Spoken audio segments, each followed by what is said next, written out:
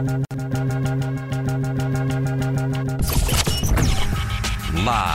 from the Battle-Born Broadcast Center, it's Cofield and Company. All right, here we go on a Tuesday, special edition at the Battle-Born Broadcast Center, as we'll be on the road rest of the week.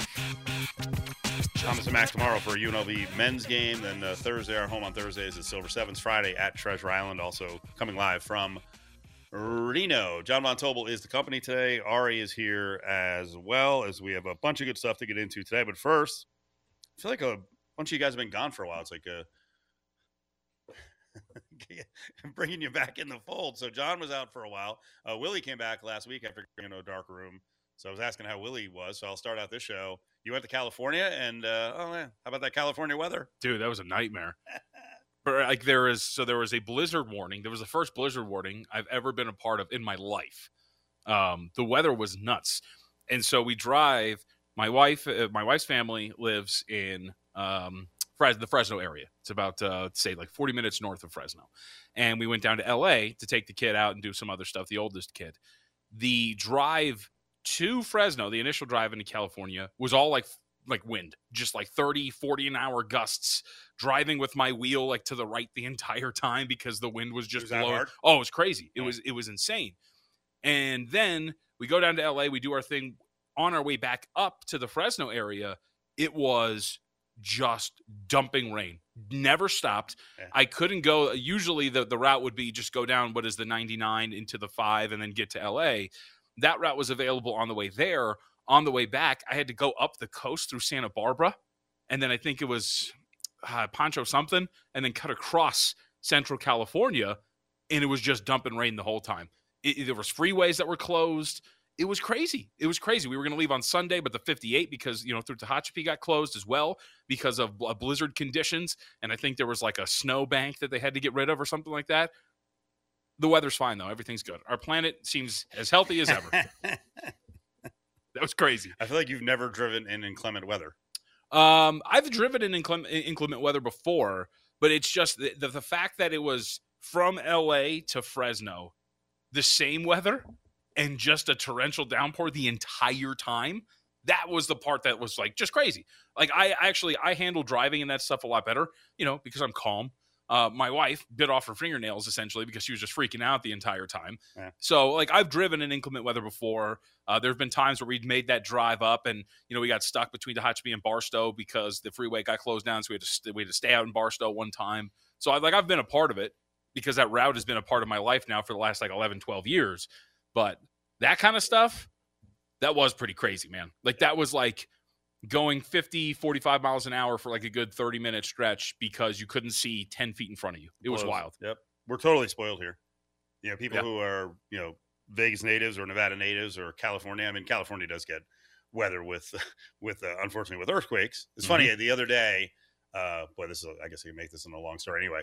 First world problems. We had a backup refrigerator blow out. Like I get a big, drink refrigerator in the garage. So it blows out. And I'm like, inconveniences, right? So I had a bunch of frozen mugs in there. I didn't realize how many I had. I've got like 25. And so I brought them inside. I'm like, where do I put these? So I put them up on top of the cabinets. There's a little room on top of the cabinets. They don't go to the, I'm not super wealthy, so they don't go to the top, the super long cabinets that go to the ceiling. So I put all the glasses up there. And the SO, my girlfriend, was like, wow, that's really weird because in California, you would never do that. And I'm like, why? She's like, earthquakes. Oh. Like you would never put breakables on top of cabinets because all of a sudden it starts shaking and everything gets destroyed. Well, I never thought of that. Nor had I, because there's in the Northeast, there are no earthquakes. Right. When for me, like when I was in my younger days, right, you would do the thing where you collect your empty bottles of alcohol and you put them up on top of the cabinets for decoration or whatever. I'd never thought of that before. Yes.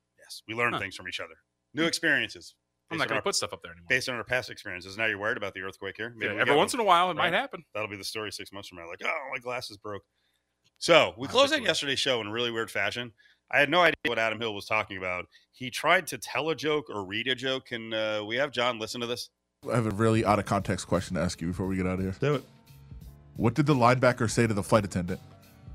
I don't know, Adam. Put me in, coach.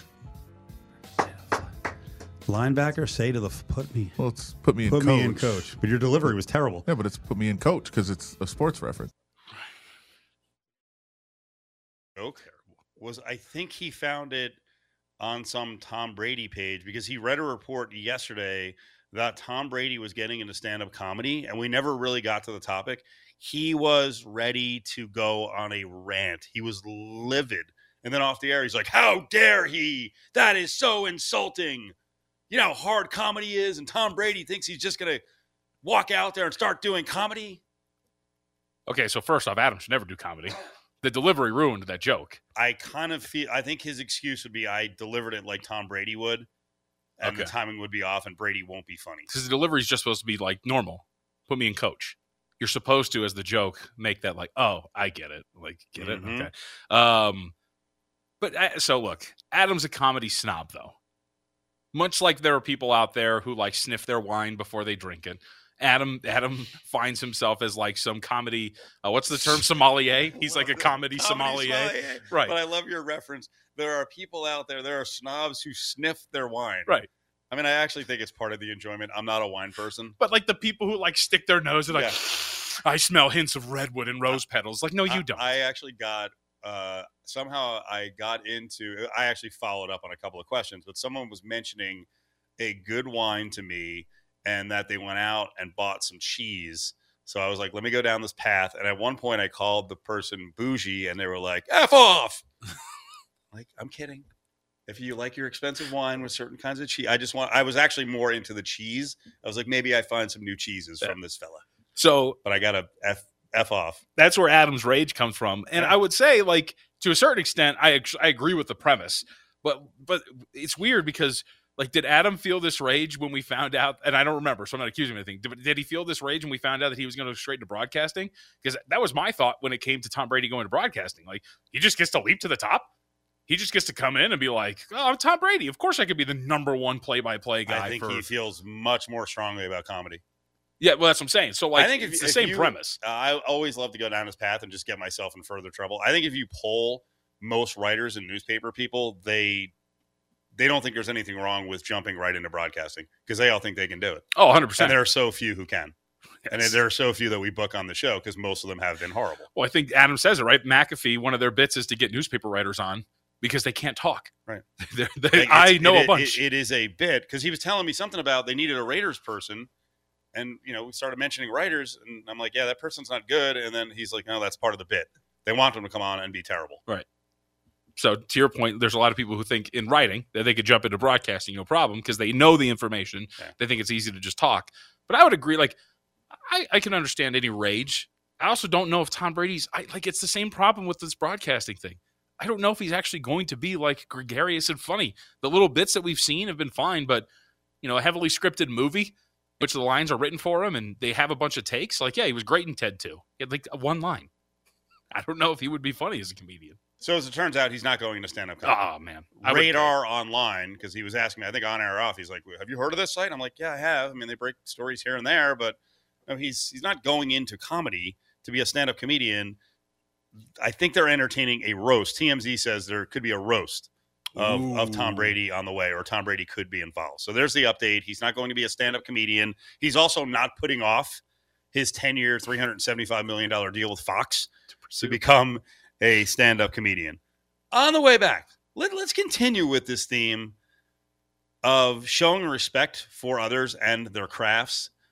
Boy, oh boy, I'm so done with, or I was, the load management topic around the NBA, because I thought it was just something coming out of the break that was just lazy time. People were like, I don't know what football to talk, so let's just start bashing the current day NBA. But it's back again, and it's because Charles Barkley was on with Stephen A. Smith and just unloaded on the players of today.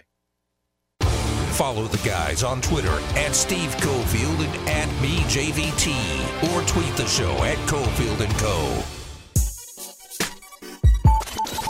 Charles Barkley, but Charles is another one. Charles can't talk. It seems like whatever's going on in Charles' mind don't match what's coming out of his mouth. Like, Charles, what do you think about Shaq getting traded to the Phoenix Suns? The Phoenix Suns, let me tell you something. Shaquille O'Neal, Kobe Bryant, for the pause. He started throwing shit that ain't got nothing to do with basketball. Krispy Kreme donut that's round like a round. You're listening to Cofield and Company, live from the Battleborn Broadcast Center on ESPN Las Vegas.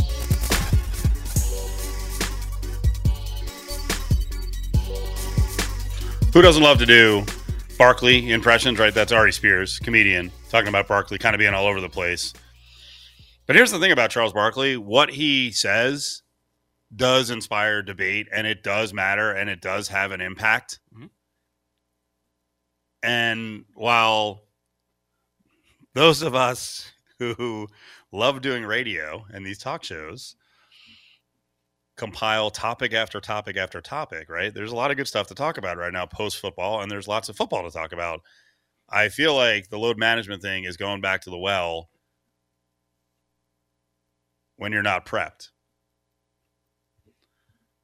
But then part of me is like, all right, it is still an issue. And I did it a little bit last week, and I kind of know where you're on this, and I've changed a little bit, and I'll get into that. But Barkley went on with Stephen A. Smith, and you'll hear Stephen A.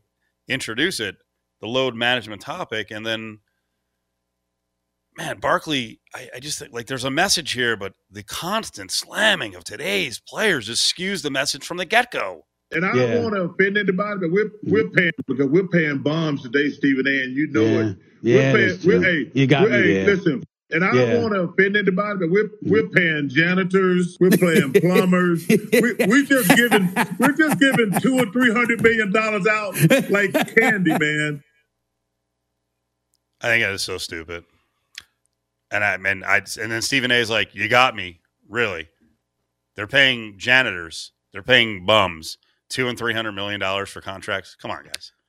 So that one, that does not sound like load management. That sounds like bitterness from Charles Barkley. Oh, they're going to get to it, but that was part of the conversation. I'm like, that screws up the whole conversation because you're basically setting up a scenario that people don't deserve the money they're getting. Like most of them.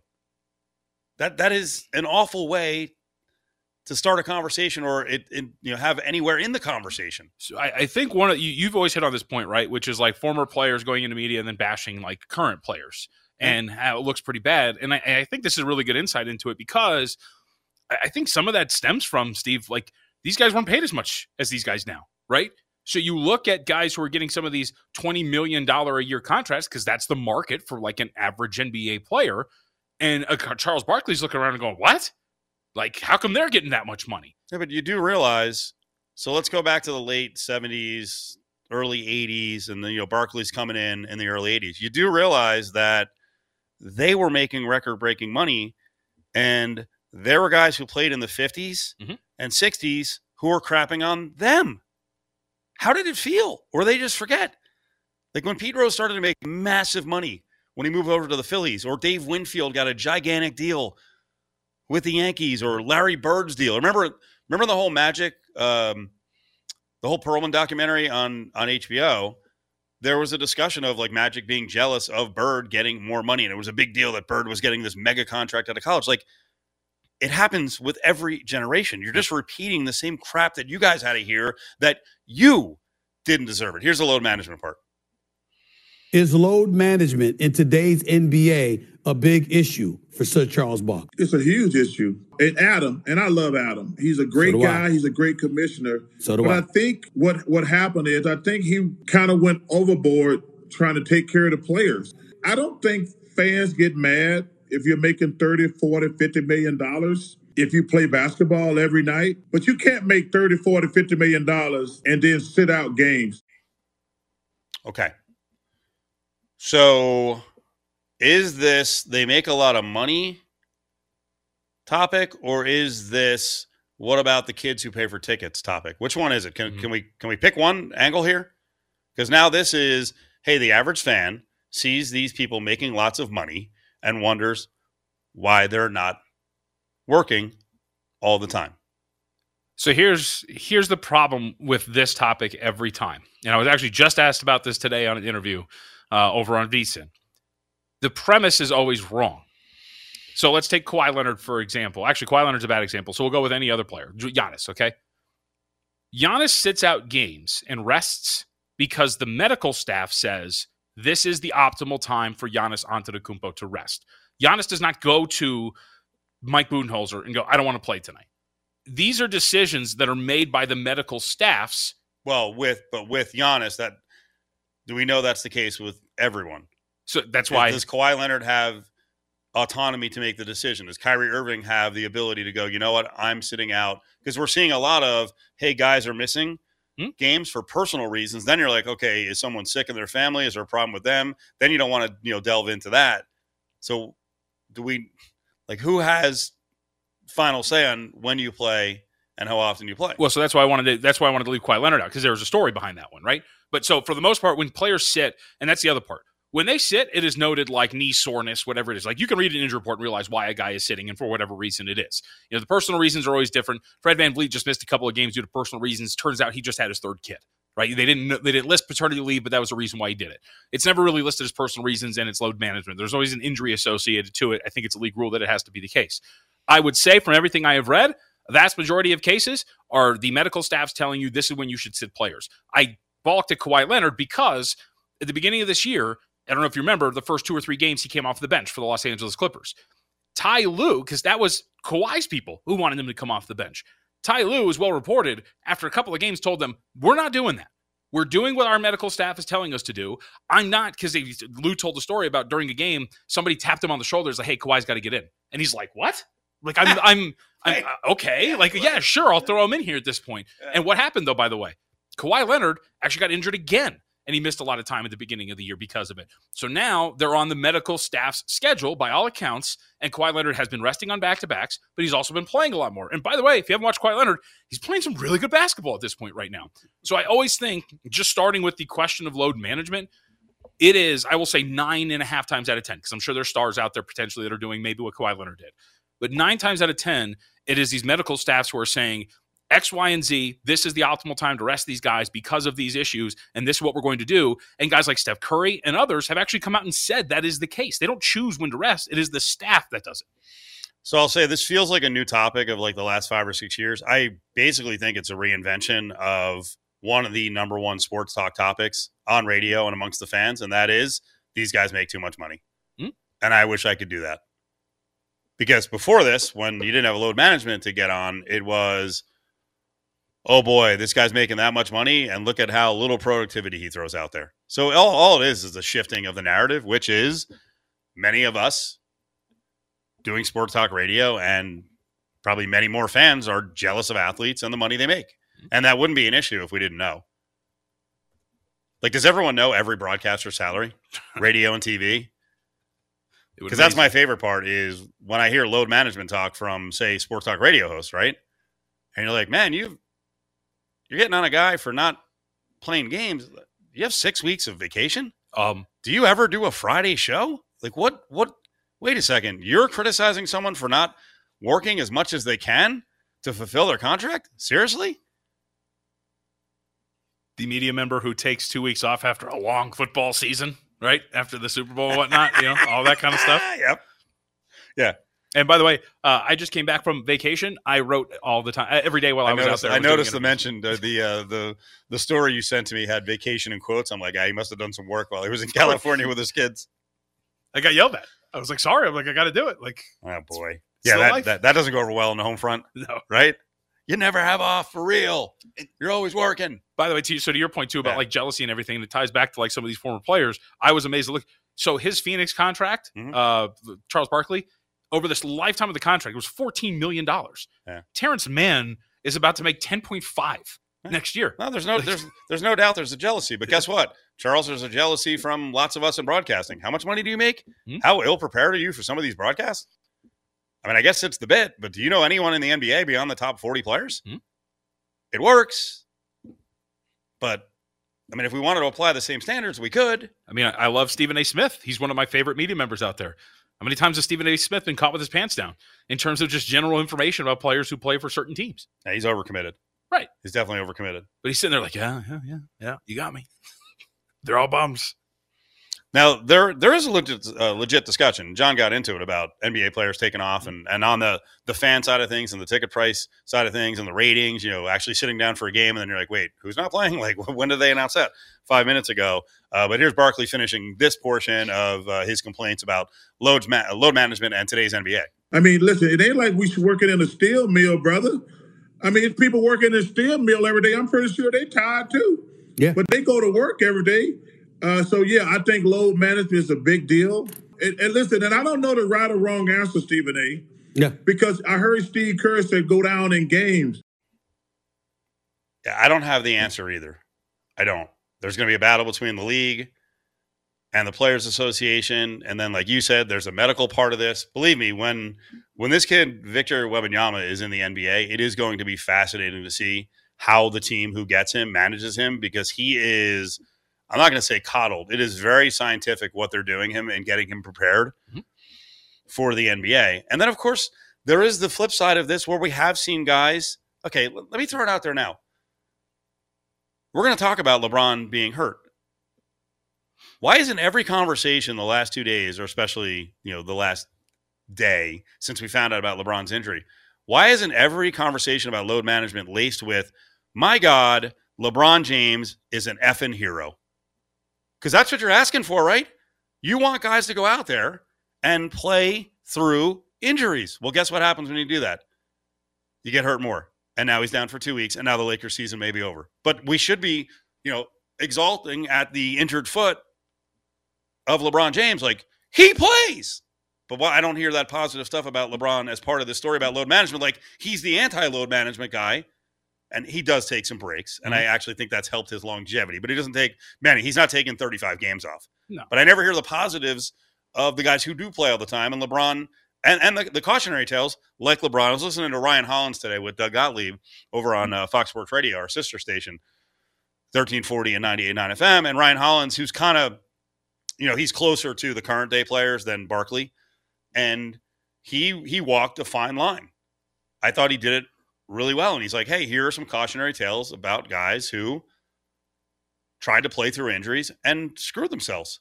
Like Brandon Roy is probably the worst one. I mean, that guy should have played for a long time, but he had a bad knee injury. Little Isaiah Thomas never wound up getting paid because he tried to play through whatever the hip injury was. And there's been other guys. He went hardcore. With like a guy like Sean May, who was a kind of a big 250 guy at 6'8", that he got misdiagnosed, and they thought it was one injury, then it was a microfracture. Like there is a science to it, and we can listen to the science. I know it's frustrating, and I do see the side of, hey, I show up, I just bought a ticket, it's the one ticket I can afford all year. It cost me $111 a ticket for just decent seats.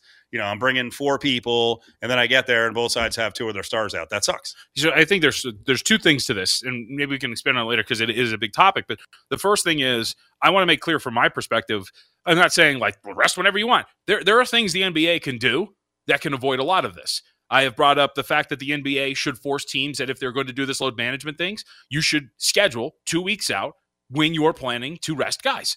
It helps bettors, by the way, because you're in bed with sports betting now. It helps fans who want to buy tickets to games. It helps a lot of things. National TV broadcasts, whatever it is, you should have to plan out 2 weeks ahead when you're planning to rest guys. The other part of this, too, is to your point about sob stories, if I guess we'll call them. It's not really, it's a negative term. Go back to Christmas, Steve. You know who rushed his way back from a groin injury? Devin Booker. I think it was Christmas, right? Plays against the Nuggets, plays 2 minutes, injures the groin again, was out for 2 months. He just barely came back a couple of weeks ago. Like that is something that is a cautionary tale where you're talking about play through it, be tough. We got a couple of examples where it actually screws these guys over in the long run. Let's give away some tickets right now. We got Bonnie Raitt in town. We always have a great concert ticket. She'll be at the Venetian, 364-1100, 364-1100. Again, at the Venetian, March 15th, 17th, 18th. You can grab your own tickets at Ticketmaster.com, but Ari's got 2 tickets for the legendary Bonnie Raitt. 364-1100, caller 7.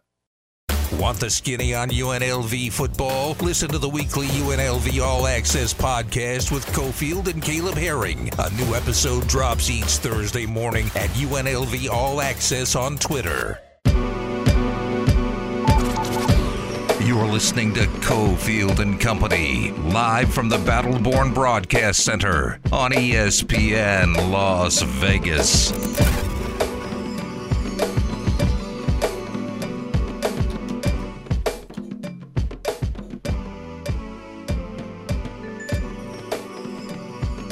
All right, rolling on Cofield and Company, JVT, and myself, Steve Cofield. Ari's back in the Finley Toyota Studios, who were just talking about Charles Barkley and talking about load management and suggesting that a bunch of bums are getting $200 and $300 million contracts. I haven't looked through the list of who has contracts at that level. I don't think it's a bunch of bums. And then Stephen A. in the interview starts laughing and he's like, yeah, you got me. I'm like, seriously, come on, guys. Come on. Especially, I mean, Stephen A. played the game at a very low level. Charles Barkley played the game, cut it out. And I thought Ryan Hollins over on Fox Sports Radio did a much better job of balancing it. Like, it is a story. But don't start talking about the players now.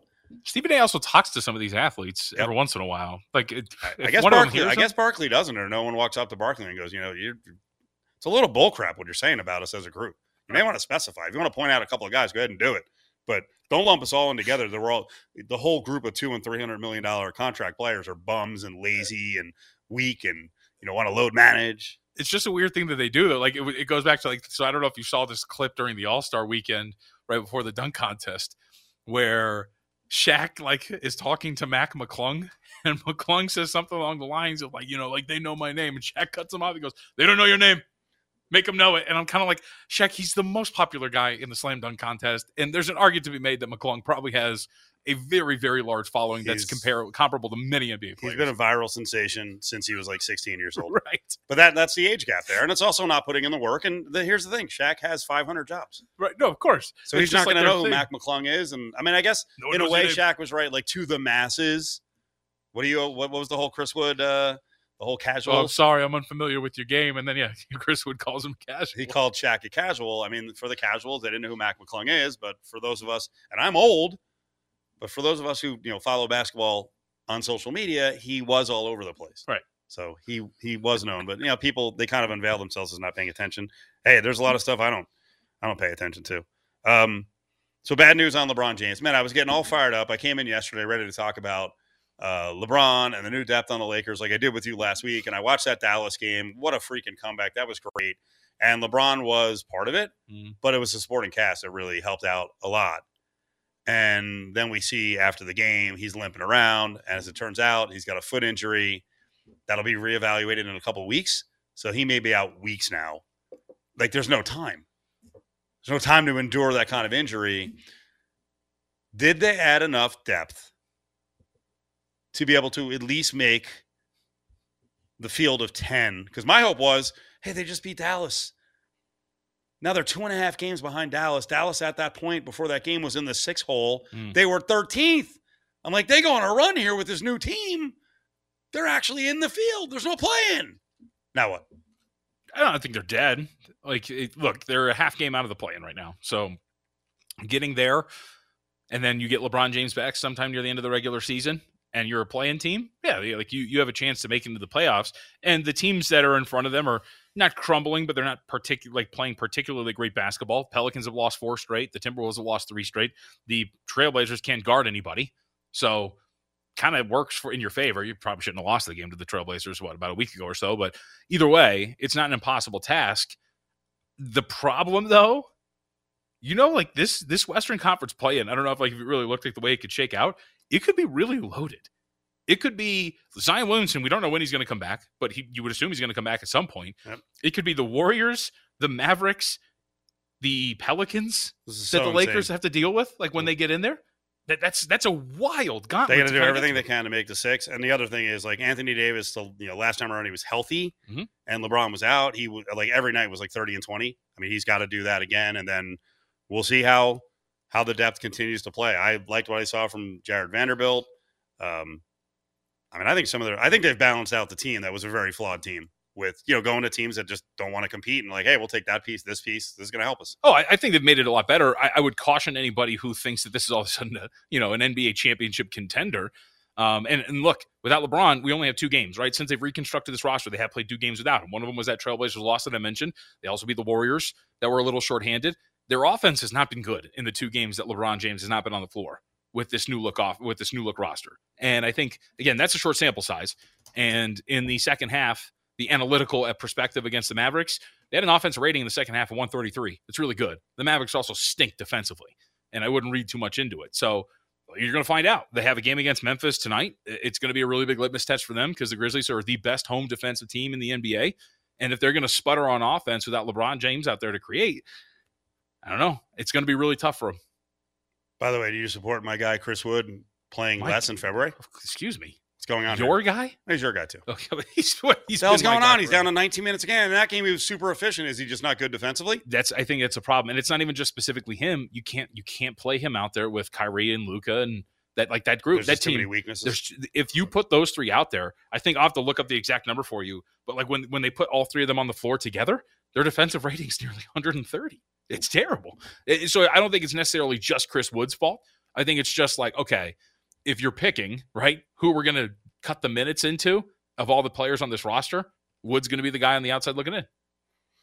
Well, I guess for all the people who complain about load management, at least you know when you buy your tickets to go see LeBron on the road or in LA, he ain't playing. Okay, so that's the smallest positive. It sucks, though. I wanted to see him down the stretch with this new group of players with the Lakers. I want to come full circle here. Let's put some thought into this a little bit.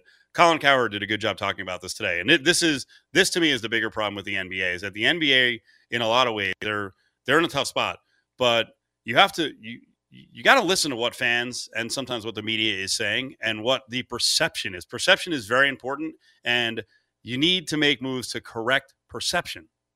As Jalen Hurts and Mahomes are screaming at their coaches to play, all banged up, increasingly NBA stars find reasons not to play. It's not the end of the world. The truth is, David Stern, the late David Stern, would tell people privately, nobody watches us until we get to the playoffs anyway. But when one of the 22 leading scorers has played every game and most have missed 10, 15, you're sending a message. Okay. So you're sending a message, and it's not a good one. Keep going, Herd.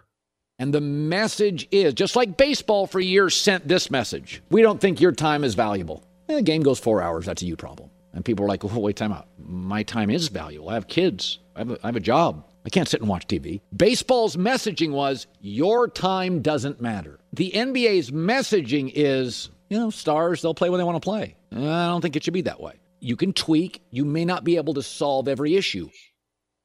Okay. So I don't think Adam Silver is arrogant. I think baseball owners and the commissioners have been arrogant, and I love that point. Baseball's like, yeah, that's a you problem. You got to find time to watch us play. No, I don't. Right. I don't. There was an arrogance in baseball for the longest time, and Cowherd went on to say, baseball is actually trying to tweak. The NBA has got to get off its ass and come up with a solution here from a perception standpoint. At least show fans that you're trying to tweak a little bit. Wednesdays, it's the Kevin Kruger Radio Show at 5 p.m. on Raider Nation Radio 920 AM. They can bring everything. He's a Swiss Army knife. If you're looking for a guy that can be on the penalty kill, that if you're an aggressive team and you want somebody on the forecheck to finish checks, that's Barbie. A guy that can play the left wing, right wing, center. Always been a big part of the penalty kill of the Blues. He's a big part of that. So if you're talking about playoff hockey, I think that's what he is. He's a guy that comes up big in playoffs. Hanging at the Battleborn Broadcast Center, it's Cofield and Company.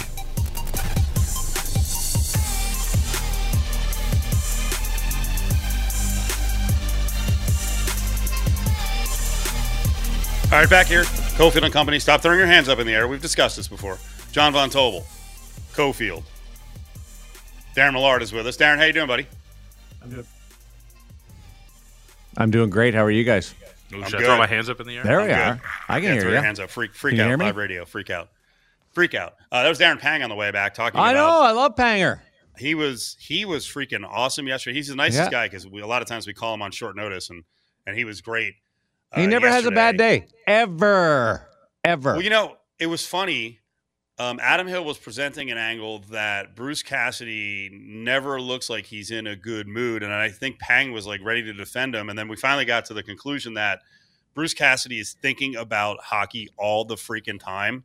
So there's an outer shell that looks like it's tough to break through. But do you know the story between Panger and Butch? He gave us a lot of the background, but maybe there's something he didn't tell us. Go ahead. Well, they go way back. Like when they were kids, they won a Memorial Cup together. They were Memorial Cup All-Stars together. They were at the top of the pinnacle. They were buddies. They like childhood friends. It's amazing how far they go back. Same organization between the Chicago Blackhawks as a defenseman and a goaltender. They are thick as thieves and a really good tandem. One's way more outgoing. Butch is a guy that you got to get to know a little bit, but they're really tight. Sounds like Adam Hill and Steve Cofield. It's almost like Ari and Steve.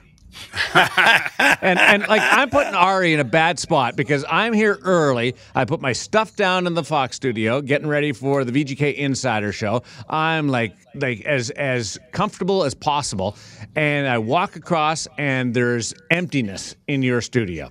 Yeah, like nothing, because they're apparently redoing your studio, or you let loose with some kind of soda that destroyed everything. So I asked our receptionist, and I'm like, "Where is ESPN?" And it took a second of the auxiliary studio. So I ran over. I tell Ari, I'm at the front door. He's like, the front door, and I didn't have my headset. So it's my fault that he's running around. My fault, and you're all over him. And I want you to apologize to him, because if you want to be mad at anybody, it's me. And I dare you to take me on today. Oh my God. Show up on time for your spot. Show up on don't even dare me on that one. I was there. Nobody told me that you guys were rearranging the studio, like from the ground up. Like the tile is out, the carpet's out, everything's out. There's not a stitch of furniture in there. Yeah. Well, and in Ari's defense, he's kind of learning a new board in a new studio. So hold on. What did you just say? I said in Ari's defense. Well, you just had his back?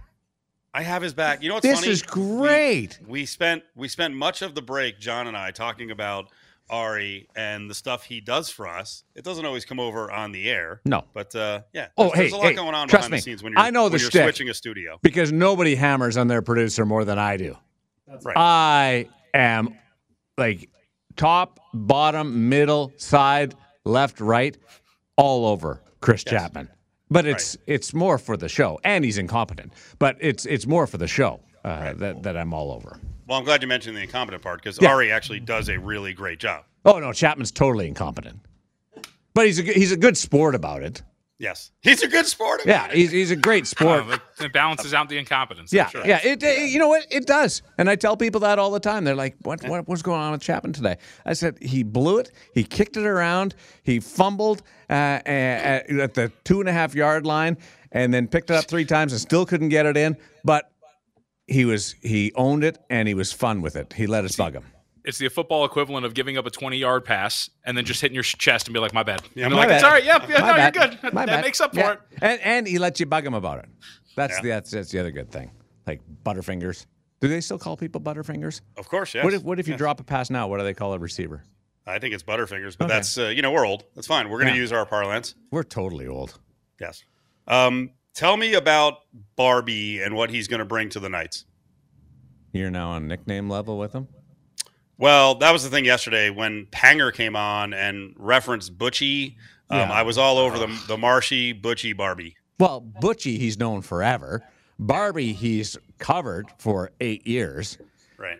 You haven't met either one of them, so I'm not sure you have that. Like, what's the level of nickname usage? What gives you permission? Because if you use the nickname and I'm in the room, does that allow me to use the nickname even though I don't know the person? That's a good question. Yeah, like But I figure with pro athletes, we once we hear it a couple of times, we can use it without being in front of them. Yeah, true. I like Butchie. I've never called Butchie to his face. I call him Bruce to his face, but I call him Butchie all the time on the air.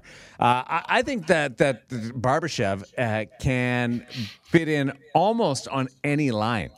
And I mean that sincerely. He can play with really good players. His last game in St. Louis, he was with Robert Thomas and he was with Pavel Buchnevich, 2 of their top players. And he was effective.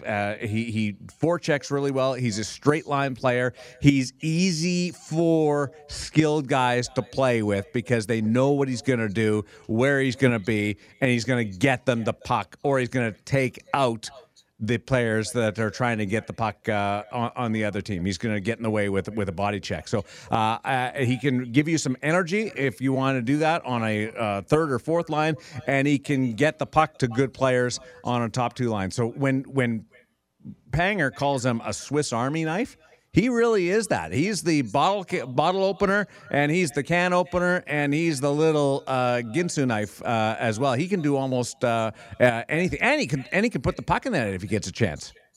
So you've kind of hit on everything I've read, right? Depth, third, fourth line. Versatility. Versatility is the word that summarizes him most completely.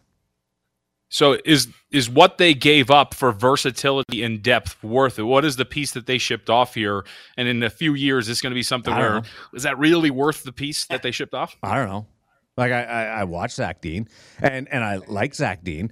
He's a good defenseman, but I can't tell you. And that's why rebuilding teams want these picks, is because more draft picks and young players, is because they can shape them in their own mold within their organization's desire. But as far as the top end talent, I think Zach Dean will play in the National Hockey League. Is he going to win Norris trophies? No. Is he going to contend for Norris trophies? No. But could he have a 15-year career? He could. But I don't know the exact extent of it. But if you're trying to win now and make a long playoff run, he's going to Barbashev's going to do a heck of a lot more for you than Zach Dean or a pick. Darren Millard with Cofield and Company from AT&T Sportsnet, and of course the VGK Insider Show. All right, what happened last night? Before we get back to more Barbie, what happened last night against the Avs? Really strange game, to be honest. The best player was the goaltender, who happened to make a blunder 14 seconds into the game that had you chasing for the entire game for 59 minutes and 46 seconds. So trying to reconcile the goaltender being a stud and the fact that he gave up and cost you the winning goal against in the first 15 seconds is difficult to do. In between that, there wasn't a lot of offensive push. They had 10 shots at the 10-minute mark, guys, of the first period. They had 14 shots for the next 40 minutes. They lost their mojo for a while. I love the word that Alec Martinez used, stagnant. They got a little stagnant last night. Now, they had points in 9 straight games, so they were due for something like this, and Colorado's playing easily their best hockey of the year.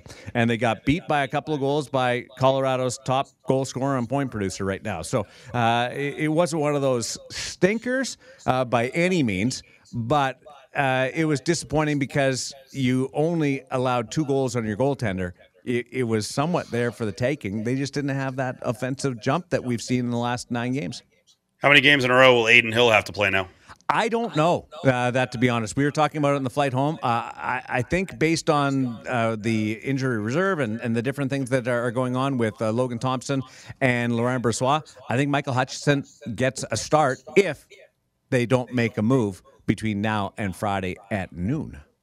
I'm going to put you on the spot. This is not a minute answer, but I just want to hear what you're thinking. What's going to happen with the RSNs with the NHL? Don't know. And I'm totally honest with that because I had a conversation 15 minutes before I walked in the building with somebody about that, and the same answer keeps coming around. It's going to take, at the very least, maybe a year, and at the earliest, maybe a couple of weeks. I don't know where that is headed, and I wish I had an answer for you because it'd make me feel better. Of course. Yeah. I mean, it completely affects you. Got to know the call letters when I'm going to break, baby. Got to know them. Yeah. Darren, we appreciate it. Thanks for setting us straight on Ari. I love you guys. We'll see you face-to-face at some point in the future. Ari and I are going to go for a beer. You don't love me. You don't know me.